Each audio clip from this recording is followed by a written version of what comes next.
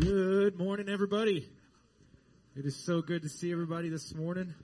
Welcome to Lindsay Lane East.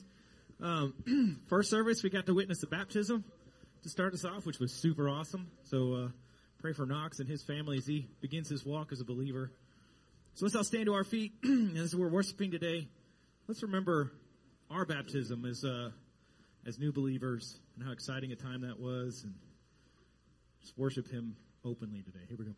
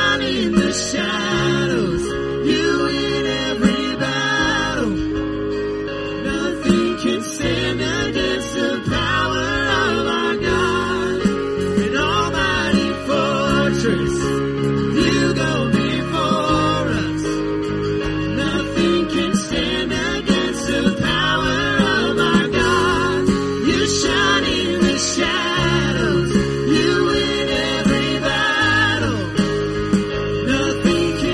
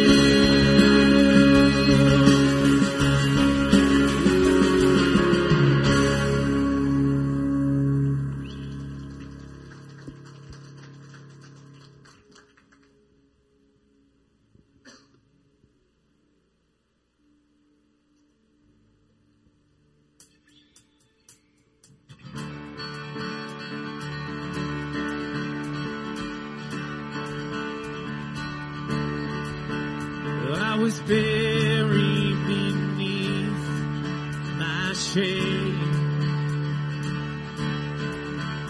Who could carry that kind of weight? It was my tomb till I met you. I was breathing but not alive. All my failures I tried to hide. It was my tomb till I met you. You called my name and I ran out of that grave, out of the darkness into your glorious day. You called my name and I ran out of that grave, out of the darkness into your glorious day.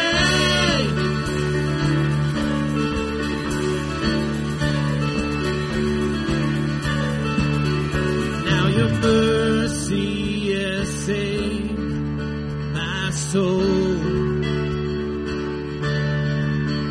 Now your freedom is all that I know. The old made new, Jesus, when I met you. You called my name and I ran out of that grave, out of the darkness into your glorious day. You called my name and I ran out of that grave, out of the darkness into your glorious day.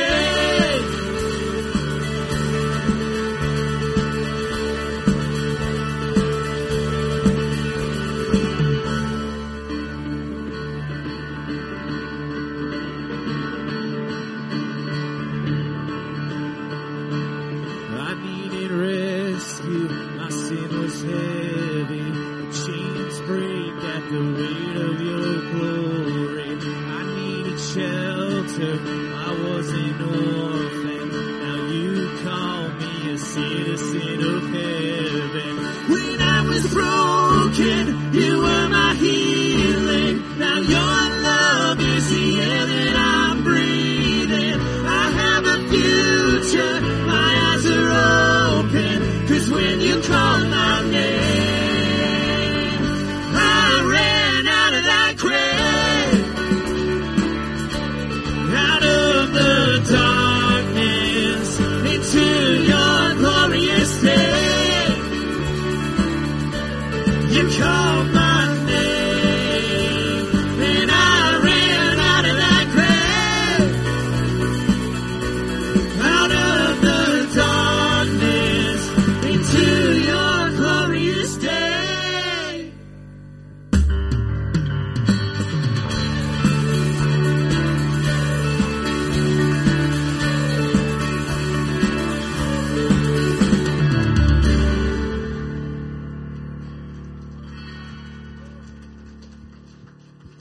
Y'all are ready to worship this morning. Holy mackerel. Amen. I can even hear the live stream.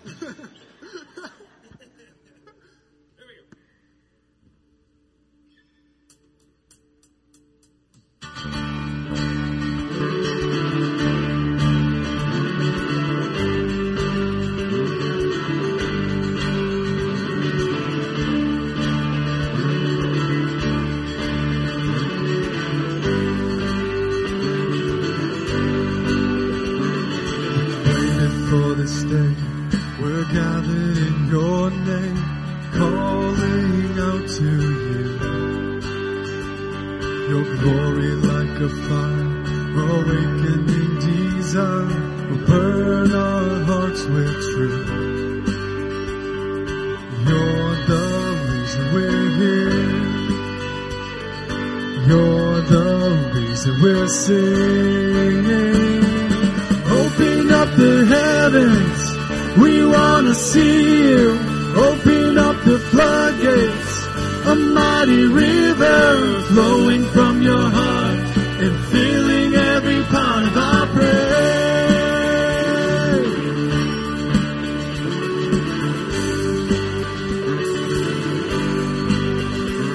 Your presence in this place, your glory on our face, looking to the sky. Descending like a cloud, you're standing with us now. Lord, unveil our eyes. You're the reason we're here. You're the reason we're singing. Open up the heavens, we want to see you. Open up the floodgates, a mighty river flowing from your heart and filling every part of our praise. Open up the heavens, we want to see you. Open up the floodgates, a mighty river flowing from your heart and filling every part of our praise.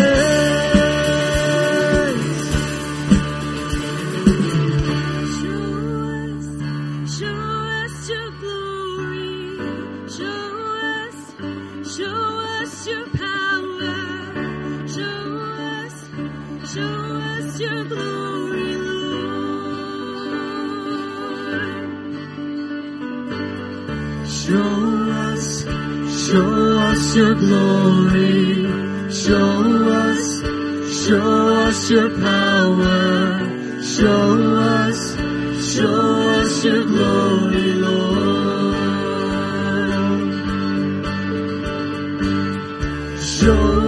Show us your glory. Show us your power. Show us your glory, Lord. Oh, we want to see you.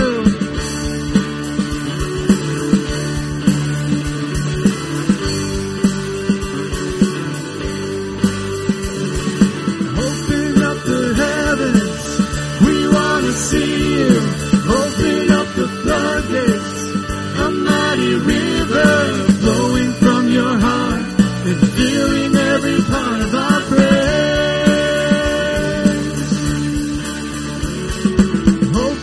The heavens, we want to see you. Open up the floodgates, a mighty river flowing from your heart and filling every part of our praise.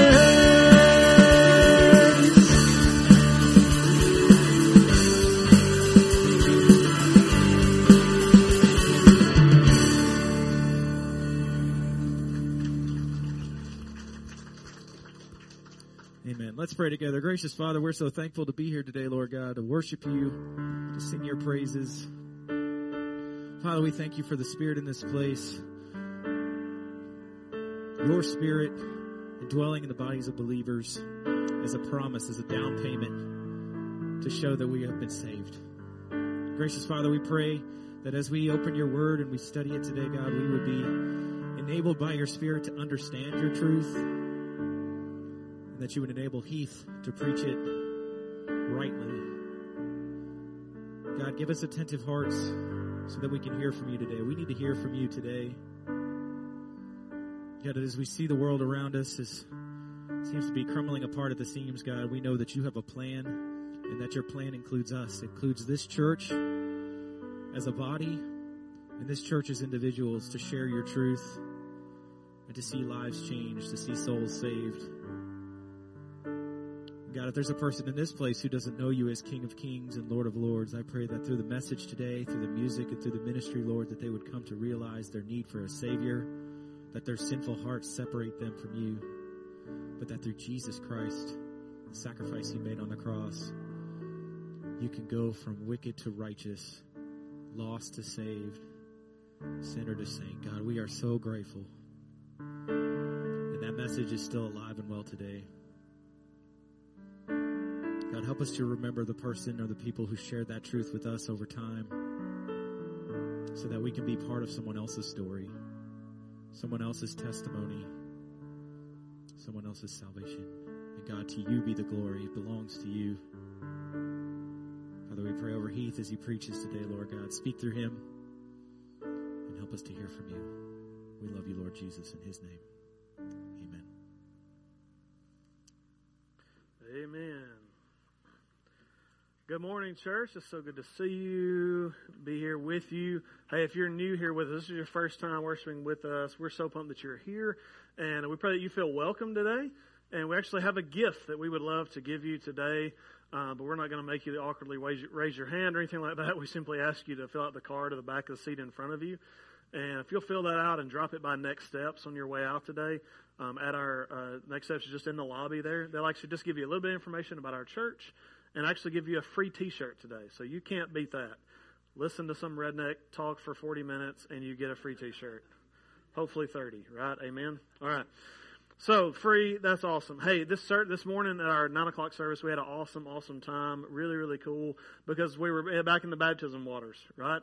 And so a quick picture here. This is Knox McLaughlin. And man, Knox is a young kid. He's in second grade, and man, just an awesome kid. Iggy and Whitney McLaughlin's son, and we got to baptize him this morning, and just thank God for saving him and helping him take that first step of obedience as he chooses now to live the rest of his life for Jesus. And so that was a really, really sweet moment this morning, and it was really, really cool. We don't baptize him again in the second service because that would be confusing, but you guys get to see a picture, okay? But you get to see a picture. And so this morning, I'm going to turn to Psalm 1 if you brought your Bible. This morning we're continuing this study called Rhythms, Spiritual Disciplines in Everyday Life. And so last week was really just an introduction of sorts. Last week we really just looked at what does God have for us, and then this past Wednesday night, our groups, we have groups that meet on Wednesday nights, and what they're doing right now is actually taking the sermon from Sunday morning and kind of diving a little deeper into it. And so this past Wednesday night, they looked at 1 Corinthians 9:24 through 27, and in those groups, they discussed the fact that everyone in the world is striving after a prize. Every one of us has something. Every person on the face of the earth has one thing, or maybe several things, that are driving every decision they make, every thought, every bit of speech, every bit of action. There's something that's driving. And what we talked about on Wednesday night, as Paul says in 1 Corinthians 9, that all those things, those prizes that we're seeking after, they're all temporary. And none of them are going to last. However, there is an eternal prize that we have in Christ. And if you've trusted Jesus as your Savior today, that there is a prize that we are living for. There's a thing that's driving every decision we make, every action, and that is our relationship with Jesus Christ, our relationship with God through Jesus Christ and His blood. And so Paul comes on the scene and calls this an imperishable prize. And so we now live for Him. The goal of looking like Jesus is the end. And as Paul says, just like good competitors, if we're going to be good competitors, we need to discipline ourselves and to strive. If our relationship with Christ is the most important thing in our lives and looking like Jesus is the end goal, then we've got to discipline ourselves to live that way. And that's what this whole study is about, is looking at, through this series, we're going to look at Bible reading, meditation, scripture memory, prayer, fasting, silence, solitude, evangelism, serving, and maybe a couple others. And we got 3 weeks to do it. Hang in there. So these are the habits and the rhythms that you and I have got to figure out a way to work into our lives so that we can better serve Christ. And so it's going to be a lot of fun as we hang out and do this together. So Psalm 1, I'm going to read the whole thing, and then I'm going to pray. And don't panic. It's only 6 verses, okay? Don't panic. Just 6 verses, and I'm going to pray, and then we'll come back and talk about it, okay? Psalm 1, verse 1. The word of the Lord says, "How happy is the one who does not walk in the advice of the wicked, or stand in the pathway with sinners, or sit in the company of mockers. Instead, His delight is in the Lord's instruction, and he meditates on it day and night. He's like a tree planted beside flowing waters that bears its fruit in its season, and its leaf does not wither. Whatever he does prospers. The wicked are not like this. Instead, they are like chaff that the wind blows away. Therefore, the wicked will not stand up in the judgment, nor sinners in the assembly of the righteous. For the Lord watches over the way of the righteous, but the way of the wicked leads to ruin. Let me pray. Father, we thank you, God, that that in your word we are given, God, just a window into who you are. And God, the ultimate goal we know of your word is that we know you. And God, in turn, we also learn about ourselves and the world and those around us. But God, I pray that today, ultimately, God, we walk away today with a better understanding of your grace, God, your love, your expectations, God, your justice, your righteousness. God, all of those things. And God, I pray that as we do it, we get to enjoy this and have fun studying your word together this morning. And God, I pray, as we always do, that you'd teach us to know you today and that you would be with us. So in Jesus' name I pray. Amen. So, Psalm 1, pretty simple. Only 6 verses, not too long, right in the sweet spot. Not a whole lot of different parts, but what I hope you see at the end today is that, boy, there is a lot going on in Psalm 1. So, what you may not realize is Psalm 1 and 2 are considered by a lot of theologians actually like the introductions to the rest of the Psalms. Right?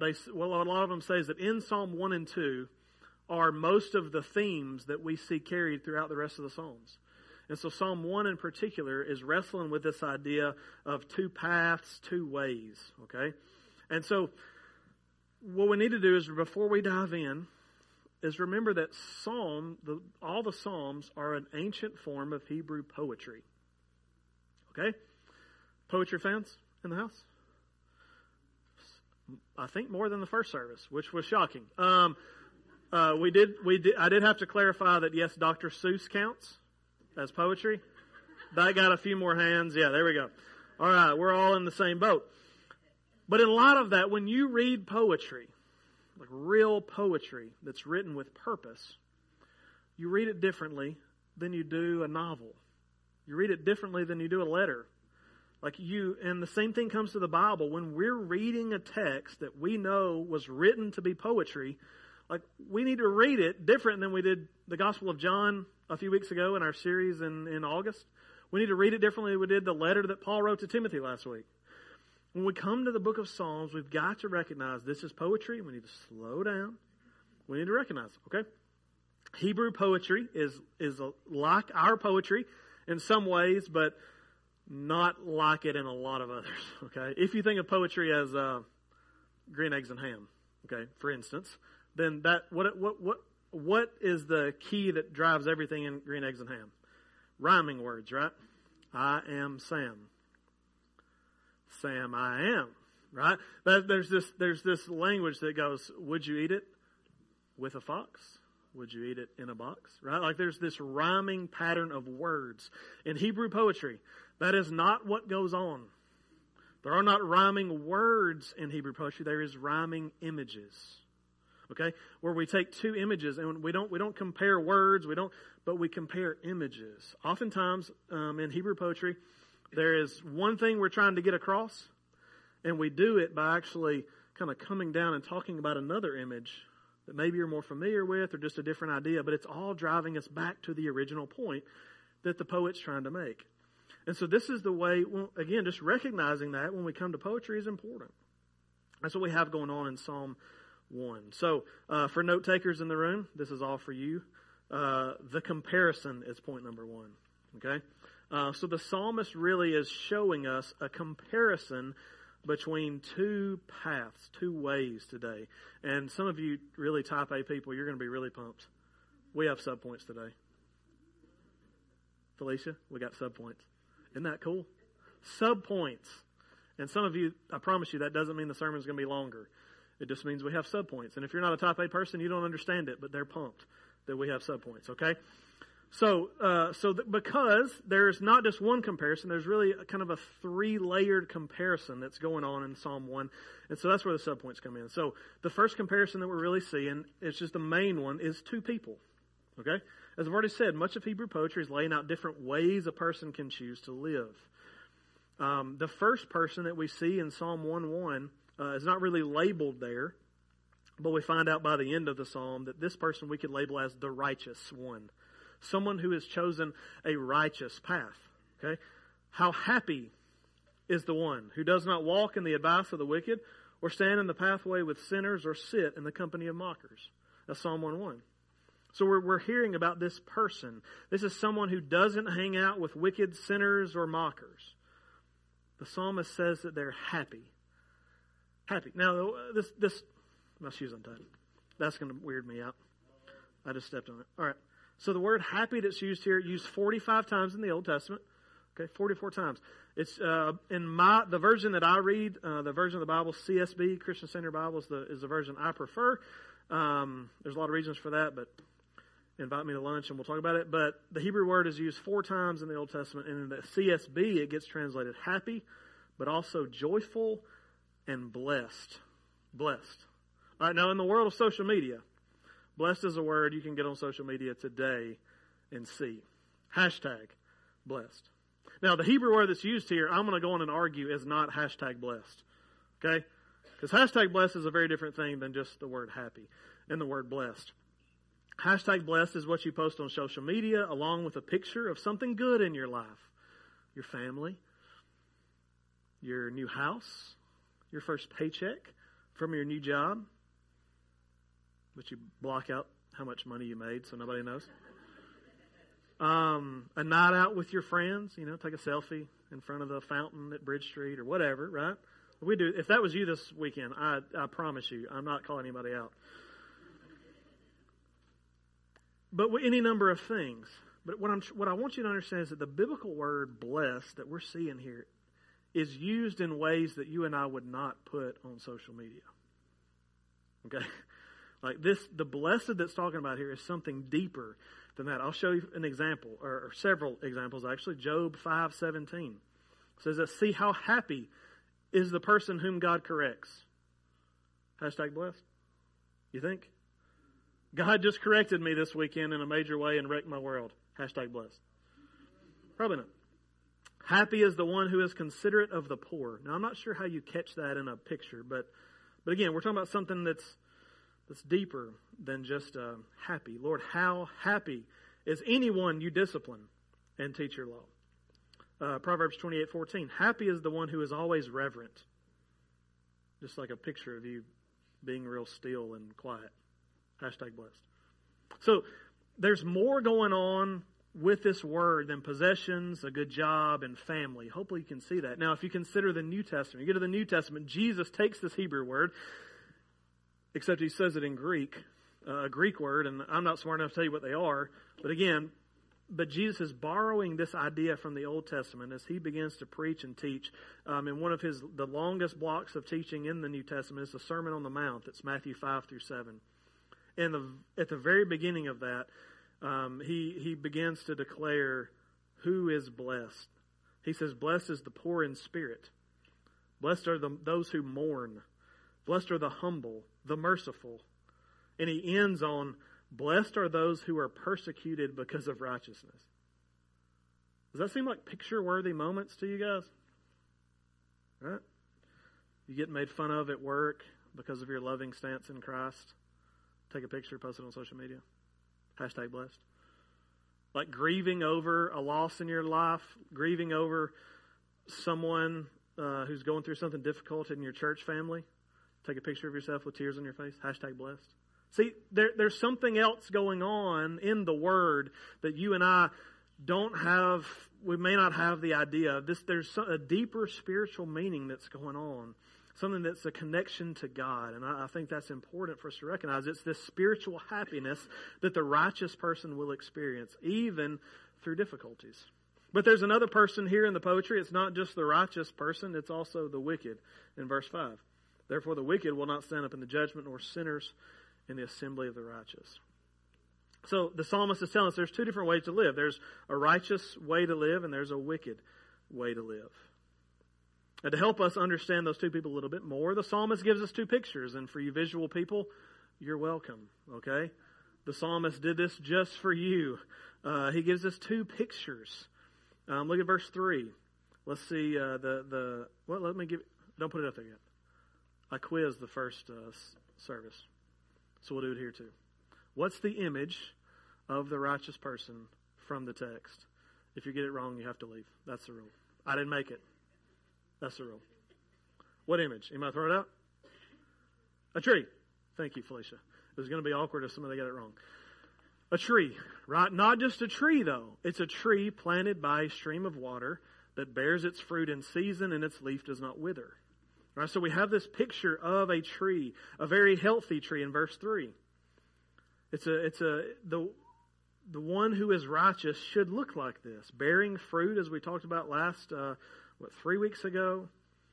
But the idea of the word planted is not like a seed planted in the ground and it grows up from the ground. The idea is that the tree itself was planted there. So it either, was raised from a sapling kind of thing and then planted, or it was transplanted from somewhere else. And it was placed here next to this stream for a purpose, so that the stream can give it life. The righteous person is not effective and productive on its own. The focus here is on the stream. The tree is placed next to the life-giving stream. We'll talk more about that in a bit. But what's the other picture? What was the wicked like? Quiz again. Thank you. Chaff. Thank you. All right. Thanks for playing. They are like chaff. Now, some of you know exactly what chaff is, okay? You know exactly the process that chaff is removed. But if you're like me and you took like one semester of ag and you barely survived it, I did marry a girl who grew up on a farm, so that helps a little bit. Not a farmer, not familiar with these terms, okay? So let me help you understand what chaff is, okay? When grain is harvested, the heads of the grain are what we're looking for. That's what we're going to grind up, and apparently that's how you make stuff. It's from grain, okay? But I've been told. I buy mine from the store. But the heads, right, are surrounded by this useless shell called chaff. And it needs to be separated. We need to get the chaff off. And if you've ever seen, we can't do it individually. Okay, we've got to have a process where we can do this in bulk. Otherwise, it's going to take forever. And until the Industrial Revolution, the way man has prepared grain after harvesting before the grinding is two steps: threshing and winnowing. Okay, now some of y'all are going to go home and do this. I'm sure the Dobbs you can come along with them and you can grind grain with them. They make some really cool stuff out of really fresh ingredients. So ask them if you need more info. They were not here the first service, and it was much easier to talk about this. So the word thresh literally means to stomp your feet, okay, and to just be loud and to bang, right? And so what threshing is when it comes to the grain is they would have this big area, what's called a threshing floor. You see that throughout the Bible. And there's a threshing floor, is a hard surface, as hard as they could get, oftentimes even like an ancient form of concrete or pavement that they would find, a very, very hard surface. And the first thing they've got to do is bang it. Okay, so to bang it, step on it, smash it, whatever. What they're trying to do is get the chaff that's on the outside to just break up a little bit. It would be tied up and beaten with something else or slammed down on the flat, hard surface. It was to break up the more fragile chaff, loosen it, and then that is properly threshed grain. Step 2 was called winnowing.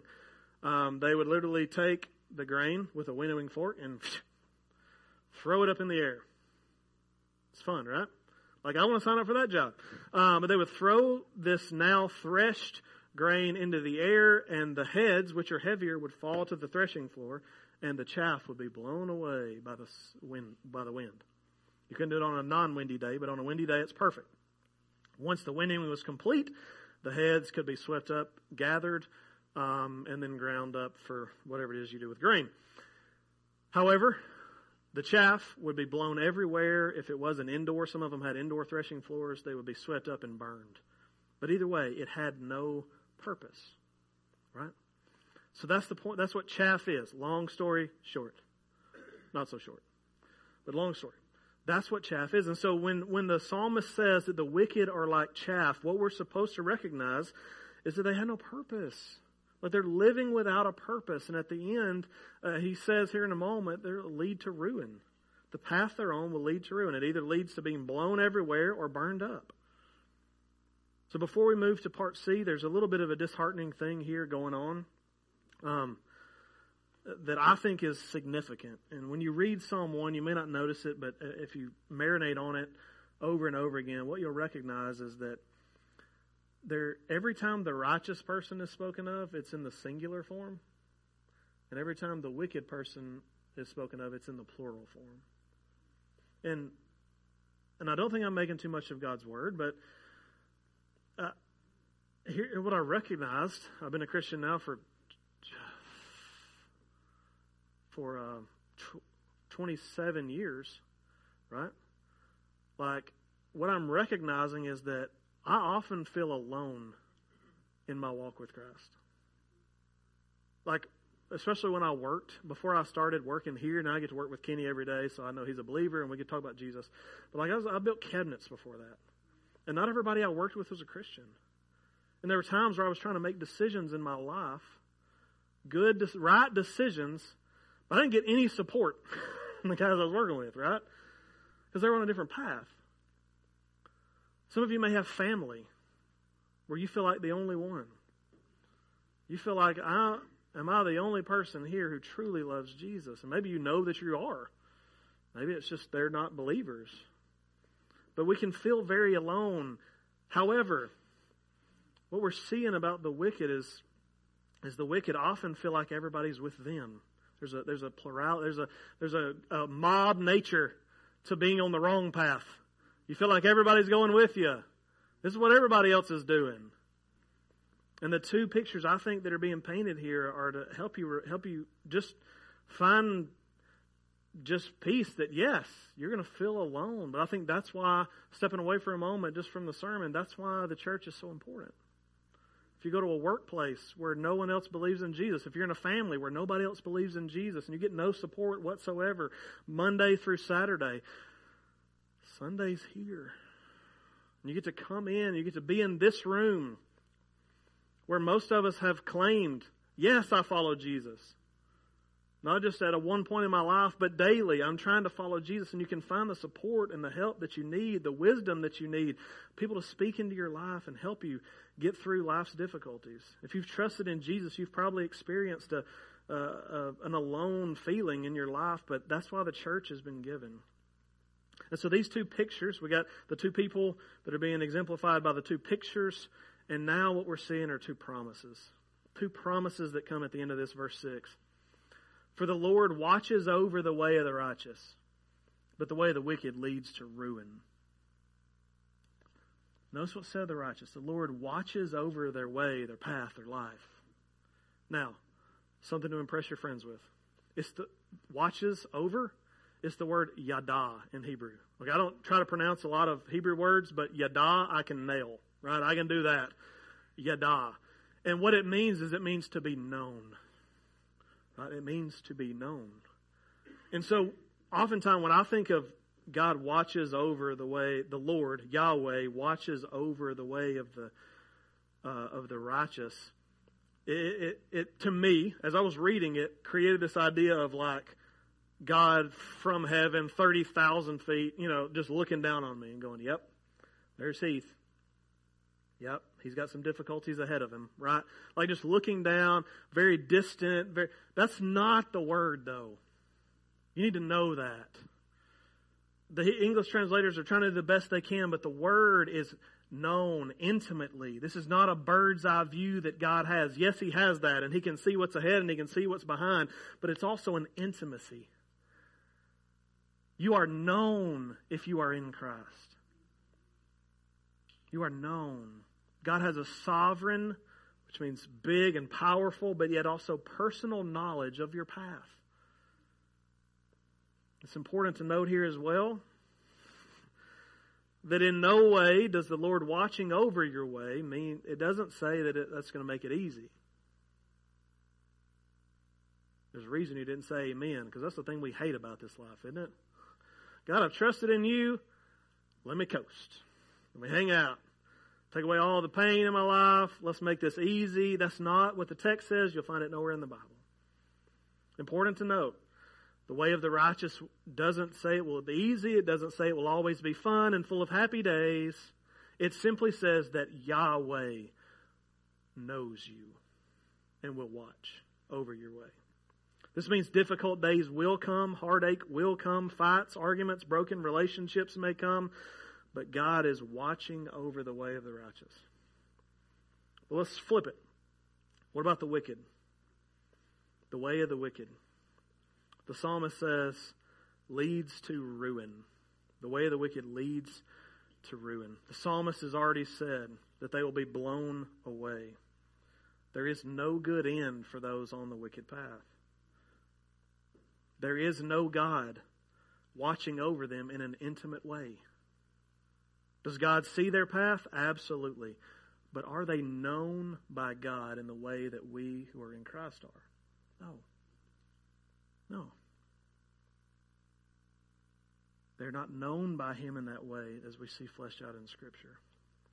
Now, this is the poem that begins the series of poems called Psalms. And over again, you see these themes, not just come up in the book of Psalms, but you see them elsewhere. And the point of this psalm, I think, you can disagree with me, I don't think it's that hard to comprehend. Be on the right path. The Lord watches over it. Be a tree planted by streams of water that bears fruit. Don't be on the path to wicked, because that's not going to end well. Amen. Shut the book. Let's go. But what's the kicker? Like, what is it that separates the way of the righteous and the way of the wicked? What is it? We're talking about these two images. We've got the two people, the two pictures, the two promises. But what's the cause? Right? Because I think many of the times in our life when we head down the path of the wicked, even me who's on the path of the righteous, oftentimes I can get sidetracked. And I'm not getting sidetracked on purpose oftentimes. I'm not looking and going, hey, that looks like some debaucherous activity. Let me go find that. Like, that looks like a path that'll lead to destruction. I'm being led away by my own desires and my own mind, which the Bible says are sinful. And so we need to recognize that we are oftentimes misguided by these things. And so we need to recognize, what is the cause? What is the how is it that people find their way onto these two paths? And I believe, again, the cause is found, and it's found more clearly, but I also want to take an opportunity to teach you something, okay? A little nerdy. Or if you like literature, oh, baby, you finna love this. Miss Judy, I see you back there. Y'all fixing to love this. Now, if you like science, if science is your thing, just think about lunch for a little bit, okay? Like math, I'm sorry. History, check your email, okay? Like, I don't know. No, don't do any of those things. Pay attention. But this is a little bit nerdy, but it's so cool, like, and it's in the Bible. And if we're going to read our Bibles for ourselves, which is one of the main ways, one of the main outcomes of the way that I want to preach, is to help you read the Bible for yourself. You can begin to notice these things yourself. So here we go. Let's step off in it. There's a literary device called chiastic structure. Okay, a chiastic structure. It comes from the Greek word, the Greek letter chi, which is an X. Okay, so an X. All right. Now, a chiastic structure, it sounds real fancy, but it's simply when a paragraph or a poem is laid out in a reciprocal way, meaning we say something else about that same thing, and then we shift to something else. I'm going to show you on the screen here in a second. We say the same thing about it, and then we go back to the original idea and say something about it. So it's this, we bounce out and we come back the exact same way we came in. I'll give you a great example from Jesus. Matthew 6:24. So let's look at this on the screens. Okay, so A, no one can serve two masters.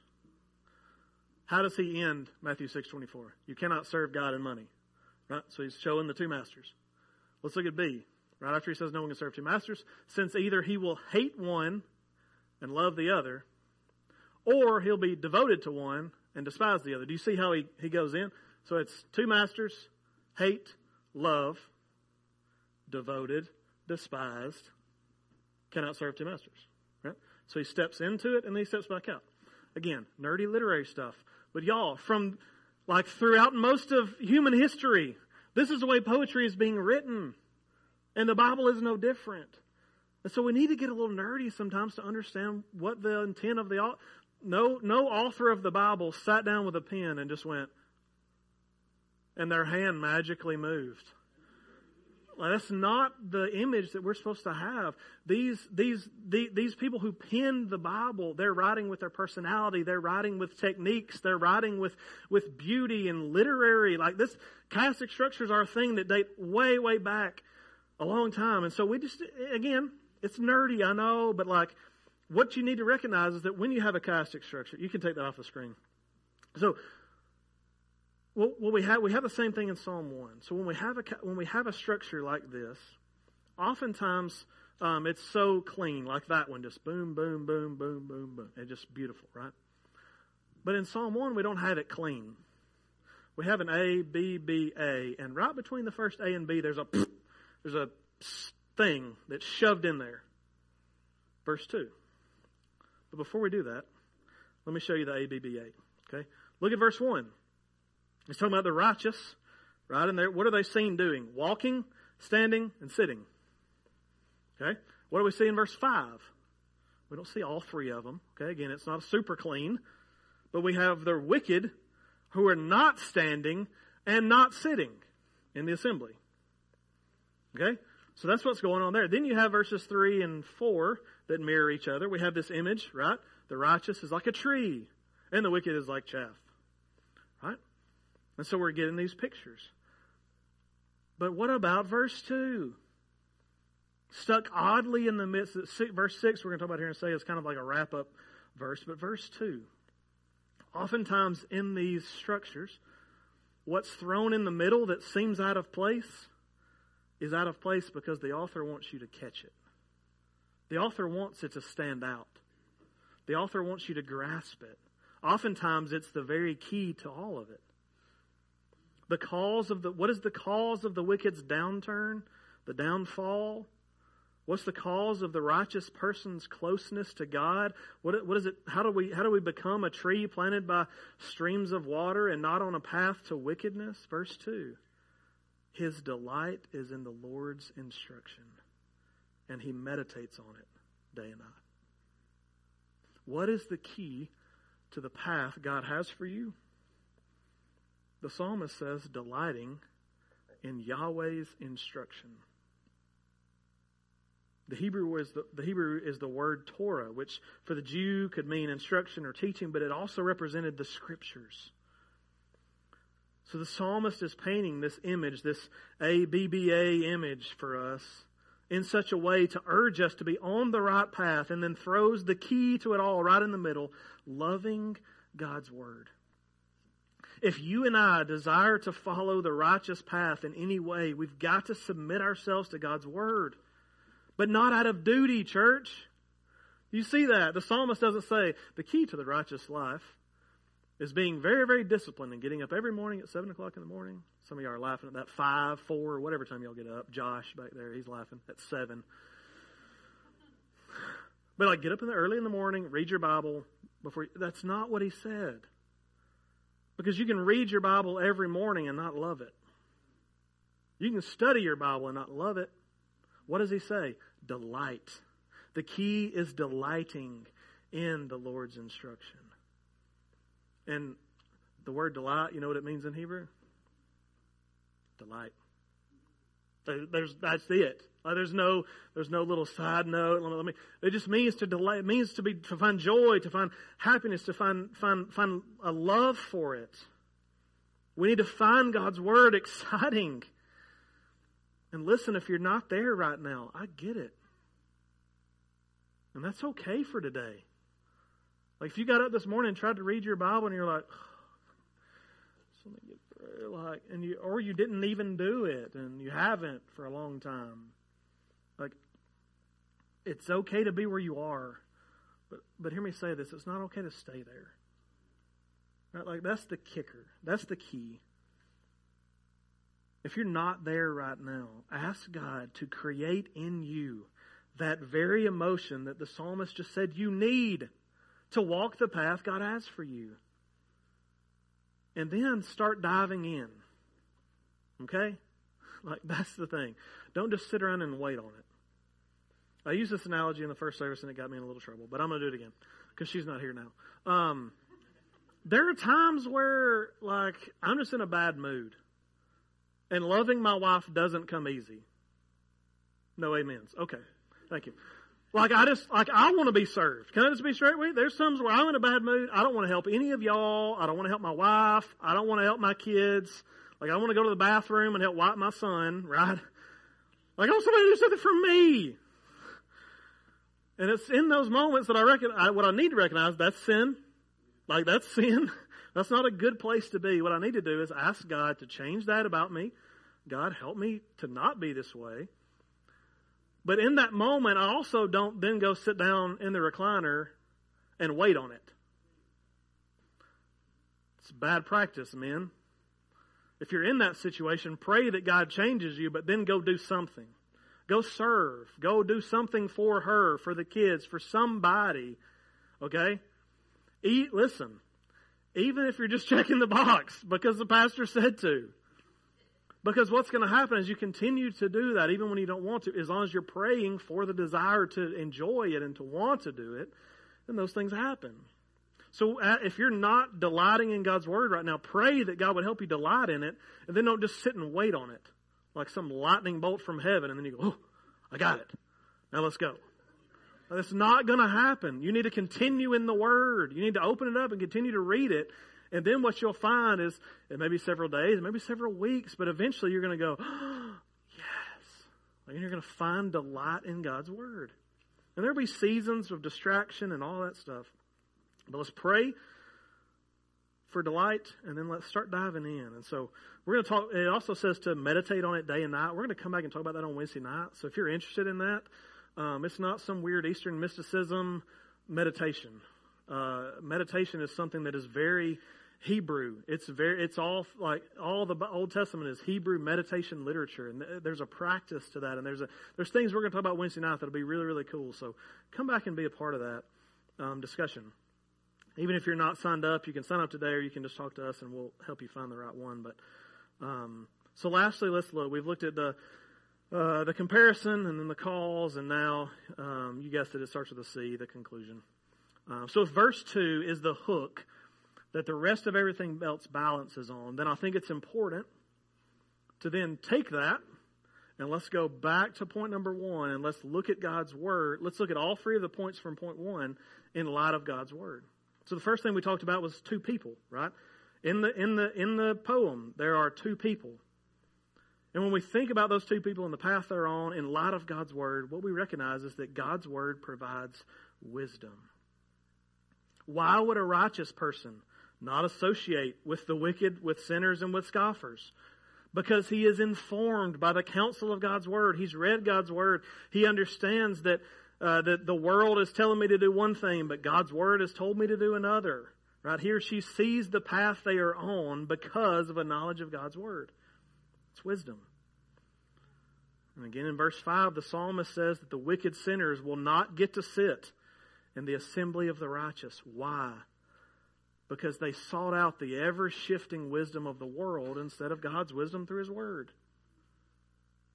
God's Word provides wisdom, and we need to recognize that. Point number, or B, or whatever we're calling it here.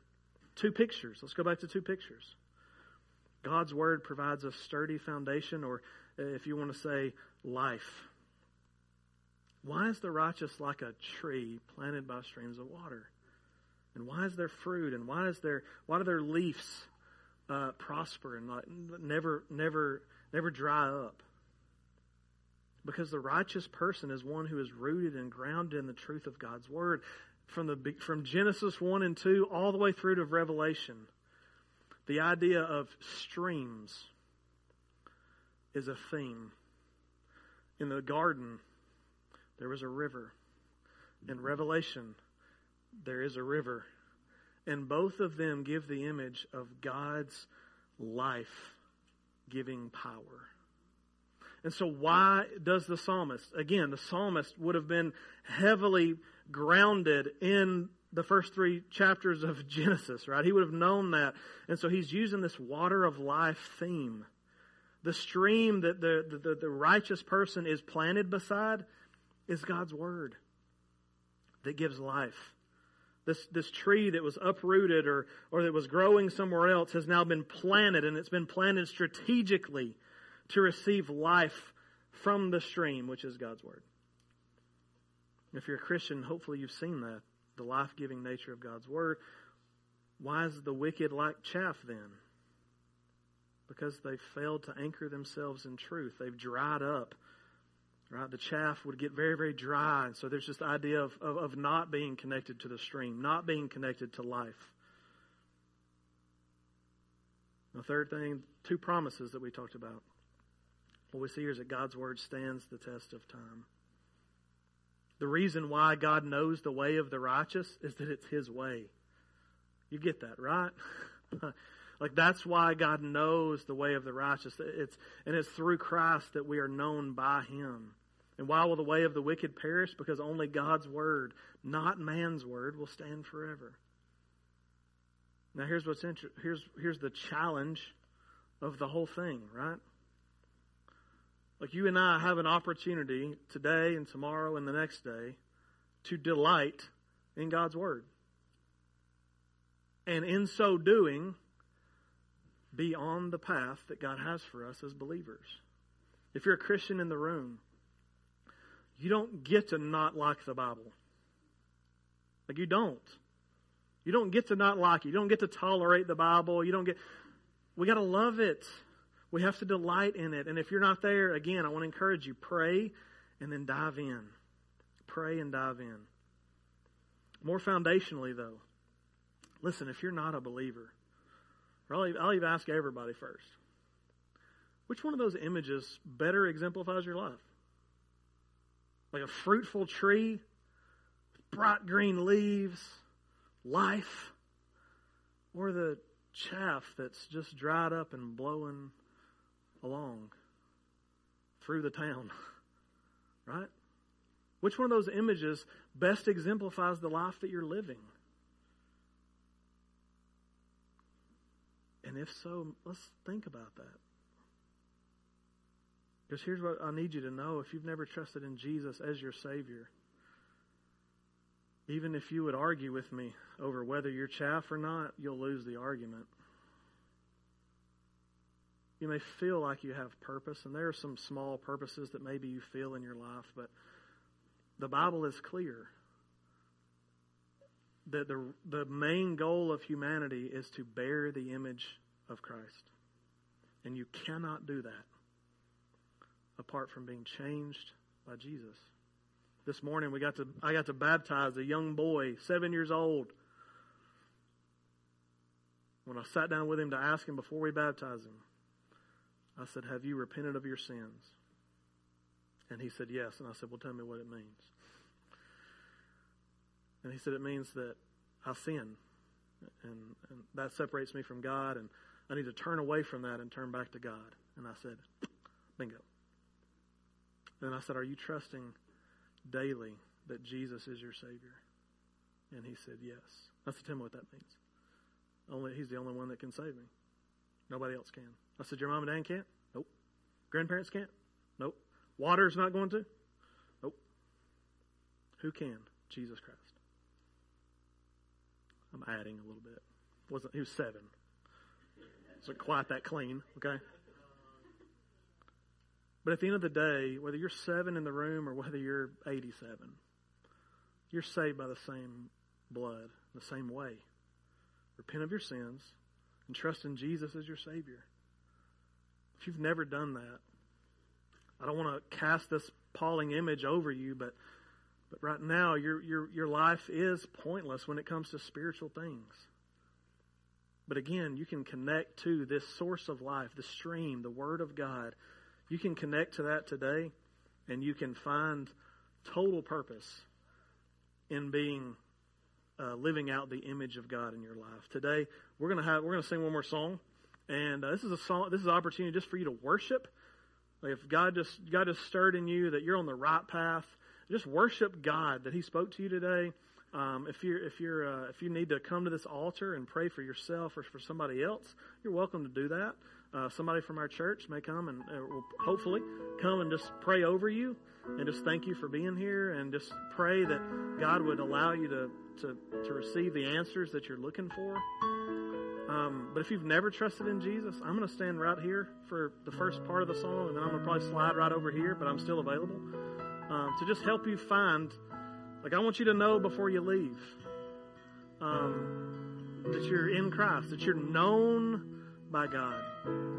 I'd love to help you find that answer today. We'll also have decision counselors by the back door. If you prefer to go back instead of come forward, you can go back there and talk to them. But anything you need to work through, just let's take this opportunity to work through that. I'm going to say a word of prayer, and then we'll all stand and sing. Father, we thank you, God, that in your word we do have life. And God, that apart from your word, God, we would dry up and have no purpose. God, I pray for me, God, that you would help me to walk along the righteous path day after day after day. And God, not get sidetracked and distracted and, God, unemotional about your word in the way that I need to be. God, protect me from those things. Protect us, this church, from those things. So that, God, we can faithfully walk on this path that leads to you. And God, I pray for any in the room that God, as your word says, are on the wrong path. God, today we've offered an opportunity to be transplanted next to the stream that gives life, your word. And God, I pray today that they wouldn't leave without making that sure. We thank you for this opportunity, God. We pray that you be glorified and honored. In Jesus' name, amen. Church, let's stand, sing. You respond however God leads.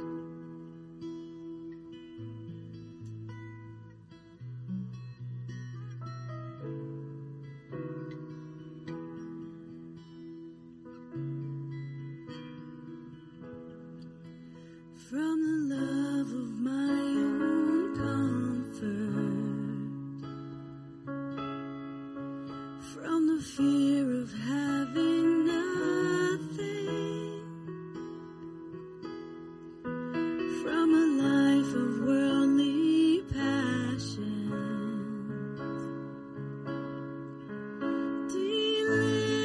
deliver me, oh God, from the need to be understood, from a need to be accepted, from the fear of being lonely.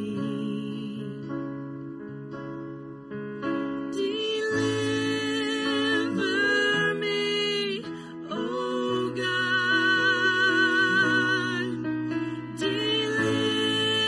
Deliver me, oh God.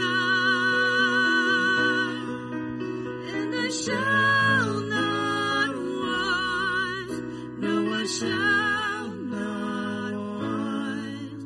When I taste your goodness, I shall not want. When I taste your goodness, I shall not want.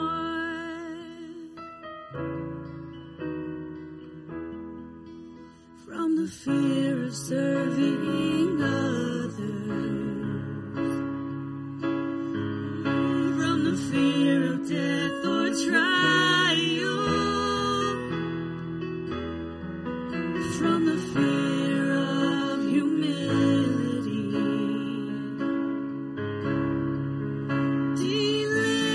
Deliver me, oh God. Deliver me, oh God. And I shall not want, no, I shall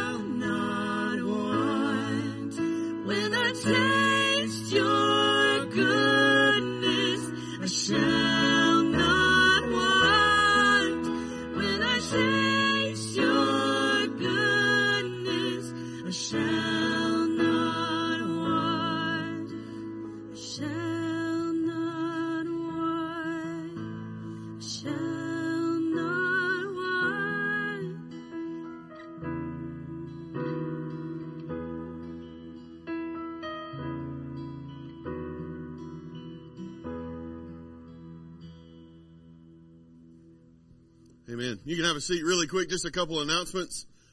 You want to know. I shouldn't say this because it's on camera, but the first service, I told him I was going to apologize to my teacher, and I actually called her name because all of that literature business, I didn't know any of that.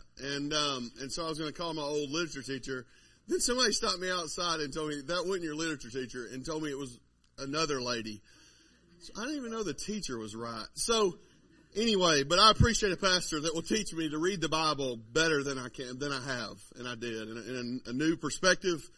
And I'm sorry to all the English teachers that are watching today because I didn't pay attention.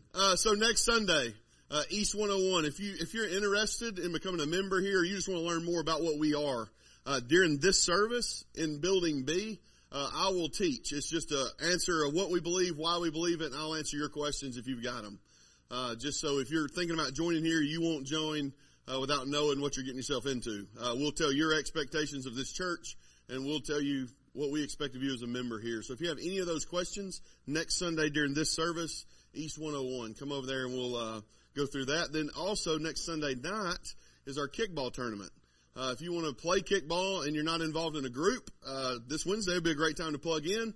But if you're not able to be here on Wednesdays and still want to play, you can see me or Heath. We'll plug you into a group because all our teams are going to be group based. But that's next Sunday night, just right down the road at Creekside, 4:30 next Sunday night. And if you don't want to play, you just want to come laugh at Heath because he's terrible. It's 4:30 next Sunday. You can just come laugh. That's fine. And then we know your skills. And then the other thing is Give to Go Sunday. We'll keep that in front of you just to keep your heart ready and your wallet.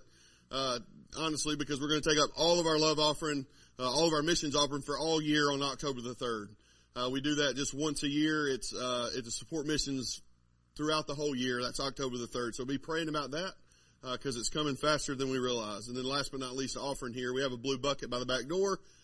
You can still give online. There's still text. And then my favorite personal is if you mail it. I get to check the mail. Every day I rush out there and check the mail. But I appreciate you being here. We'll pray and y'all can have a good day. Father God, just thank you so much for your word. God, I thank you for the worship that we've heard. And God, I just pray you be with the people here. God, we don't leave the same. God, that we apply your word through the week. God, and we're back here Wednesday to learn even more. So be with us. God, put people on our path today to talk about you. In your name I pray. Amen.